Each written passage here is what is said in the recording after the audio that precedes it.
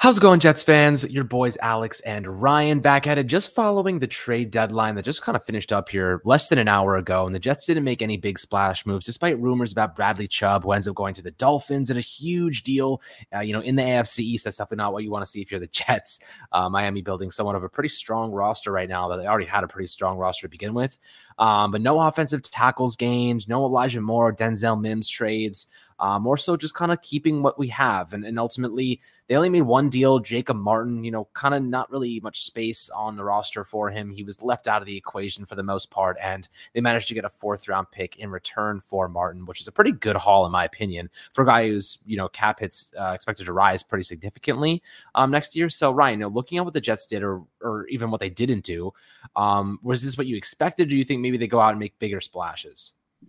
It was pretty much what I expected, Alex. I think, and I wrote it this morning, I wasn't actually expecting any moves personally, regardless of the buzz at offensive tackle. I felt like if they were to make a move defensively, it would be a defensive tackle to improve the depth behind Quentin Williams and Sheldon Rankins. But again, I don't necessarily know how, much of a possibility that ever was. And a few of the players who the Jets could have potentially moved on from, Joe Flacco, Elijah Moore, Denzel Mims, Jacob Martin, Bryce Hall, those were the 5 players I highlighted, and ultimately they end up only getting rid of Martin. And I think to still have more, to still have Mims, and even Bryce Hall, who's really been inactive most of the year with the additions of Sauce Gardner and DJ Reed, I guess the Jets really just ended up holding pat with a lot of their young talent that they just drafted within the last 2 to 3 years. And I think with the Martin move, he was brought up probably about a week or 2 ago, was the first I saw from a source. And it's not too surprising. I think when you look at it, just the, signing at the time, I mean, he was coming off of a really good year with the Texans at 4 sacks. He's a perfect fit for the defense the Jets run, just all about speed, Ben turning the corner. He's really fast on the edge, which is, marries up perfectly with the defensive front that the Jets want to, really have. And then you just look at his contract, he got 3 years, $6 million guaranteed. His cap hit, as I said, next year rises up over $6 million. So the Jets are obviously looking at a tight cap situation next year, which is why I always felt like he was a bit expendable after the season and why his name was brought up in trades. And then the last point to really hit home with on why you end up dealing him is just look at the depth. And I highlighted, obviously, the 7 names on yesterday's show at the end when we talked about Bradley Chubb and why it didn't necessarily make sense to go for him. Carl Lawson, John Franklin Myers, Jermaine Johnson, who was inactive in Sunday's game because they have all these guys. Bryce Huff, who's probably going to be the biggest beneficiary out of, this trade. He's going to continue to really see his reps go up week to week. And Bryce Huff has been awesome. I mean, he's very similar to Martin in that he's smaller, built lower to the ground, very fast first step get off, closing speed, has a ton of bend on the edge. So I'm really excited about Bryce Huff and what he's given this front. And the final 2 names as well, Michael Clemens, who's a young player, rookie, obviously, and Vinny Curry, who's given the Jets some good contributions at the end as well. So, in this situation, Martin, he did underwhelm a little bit in comparison to the expectations when the Jets signed him. And, with all the, luckily depth that the Jets have at that position, he became a bit expendable. And the Jets obviously move up around from the 5th to the 4th in the 2024 draft. Yeah, I mean, ultimately, that was the best move for them. Now, am I a little kind of on edge that they didn't get a tackle? Yes, obviously, you'd hope that they would have improved the offensive line, but you also have to keep in mind that the Jets get unbelievable value out of their rookies. You know what I mean? Like, look at Sauce Gardner this year. Look at Jermaine Johnson. AVT was a tremendous rookie talent.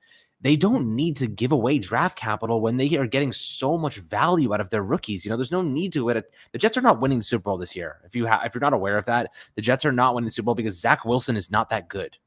You know what I mean? So do I think he could be very good? Absolutely. But he's still a little bit immature in the way he plays football. He does not stay disciplined to the craft, in terms of like what he does on the field. In my opinion, watching him play, he makes the same mistakes over and over again. He doesn't look confident in the way he does things. He throws off his back foot when he shouldn't. Like, there's a lot of things to Zach Wilson's game that just don't add up to a successful quarterback. So with that being said, the Jets are not winning the Super Bowl this year. There's no reason for them to mortgage their future on a guy like Jack Conklin or whoever it might be. to, improve Zach Wilson's situation, because the offensive line isn't that bad. There's a lot of teams that have worse offensive lines in the game right now. That is not like a make or break, player or position to improve. If you're the Jets right now, you have fans coming back later in the year, hopefully. This is definitely, in my opinion, not a bad thing. Bradley Chubb, no need for him. There was never a need for Bradley Chubb. In fact, if I'm the Jets, I was probably thinking more so about the fact that they didn't really trade anyone else. You know what I mean? Mims or Elijah Moore, like considering 7 of their players after the cuts happened right before the season started, 7 of their players landed on other teams. It just tells you how talented that roster is. And they could have easily flipped more players into more draft capital if they wanted to go that route. Of course, they elected to keep Moore. They elected to keep Denzel Mims because I think they probably see Moore as not really factoring in moving forward. And I think they want Mims because he looked pretty good in the last game. So, maybe they want Mims to kind of take on a bigger role here. So it's definitely an interesting situation. I'm very curious to see how they kind of progress. But, what are your thoughts about the Jets not getting a tackle specifically? Do you think it was even necessary to begin with? I think those are really the 2 best points you just stated, Alex, from the offensive tackle not being addressed. Like I said, I didn't necessarily expect it, just knowing what the price tag was probably going to be in a package to get Jack Conklin or Laramie Tunsil, knowing that Tunsil's salary next year is through the roof and that Conklin's a free agent at the end of the year. I didn't necessarily, and I'm sure Joe Douglas would have loved to have made a move for one of them, but I think you said it best, just the value at this point in time for the Jets with an imminent return possible for George Fant or Max Mitchell.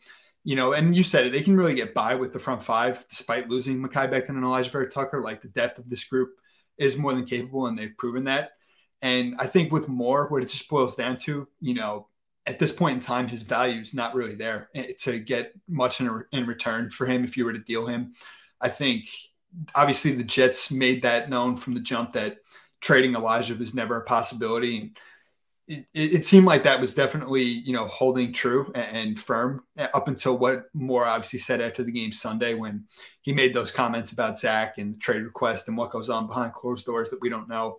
It seemed like maybe he was, doing one last, best chance to try and get himself moved. But at the end, the Jets don't bite, and they keep Elijah. I think the good thing is that, hopefully now he runs with this opportunity. Obviously, we're going to find out a lot about Elijah the rest of this year. On a winning team in the middle of a playoff race, is this guy going to, put his own selfishness, I guess you could say, to the side and, really try and build his image back up? Or is he just, and we obviously, no one wants to see him continue to be a problem even more, further off the field. And obviously there's a lot that we're going to find out there with him. And, you said it best. I think with Mims, you see a guy who's really approaching what's happened to him the last 2 years the right way. And he's made some contributions over the last 2 games without Elijah, without Corey Davis. I think Mims provides value from a depth standpoint and with the size that he offers, and as well as his speed, to boot with the massive frame that he provides on the outside. So too much, tantalizing talent and just traits that Mims offers for a young player to get rid of. And ultimately with Moore, I guess, like I said, the comments made things a bit unknown leading up to this deadline, but ultimately, personally, I was never really expecting Elijah to be traded today. And obviously, we're going to really see, how things transpire for him the rest of the way, because it's definitely going to be interesting.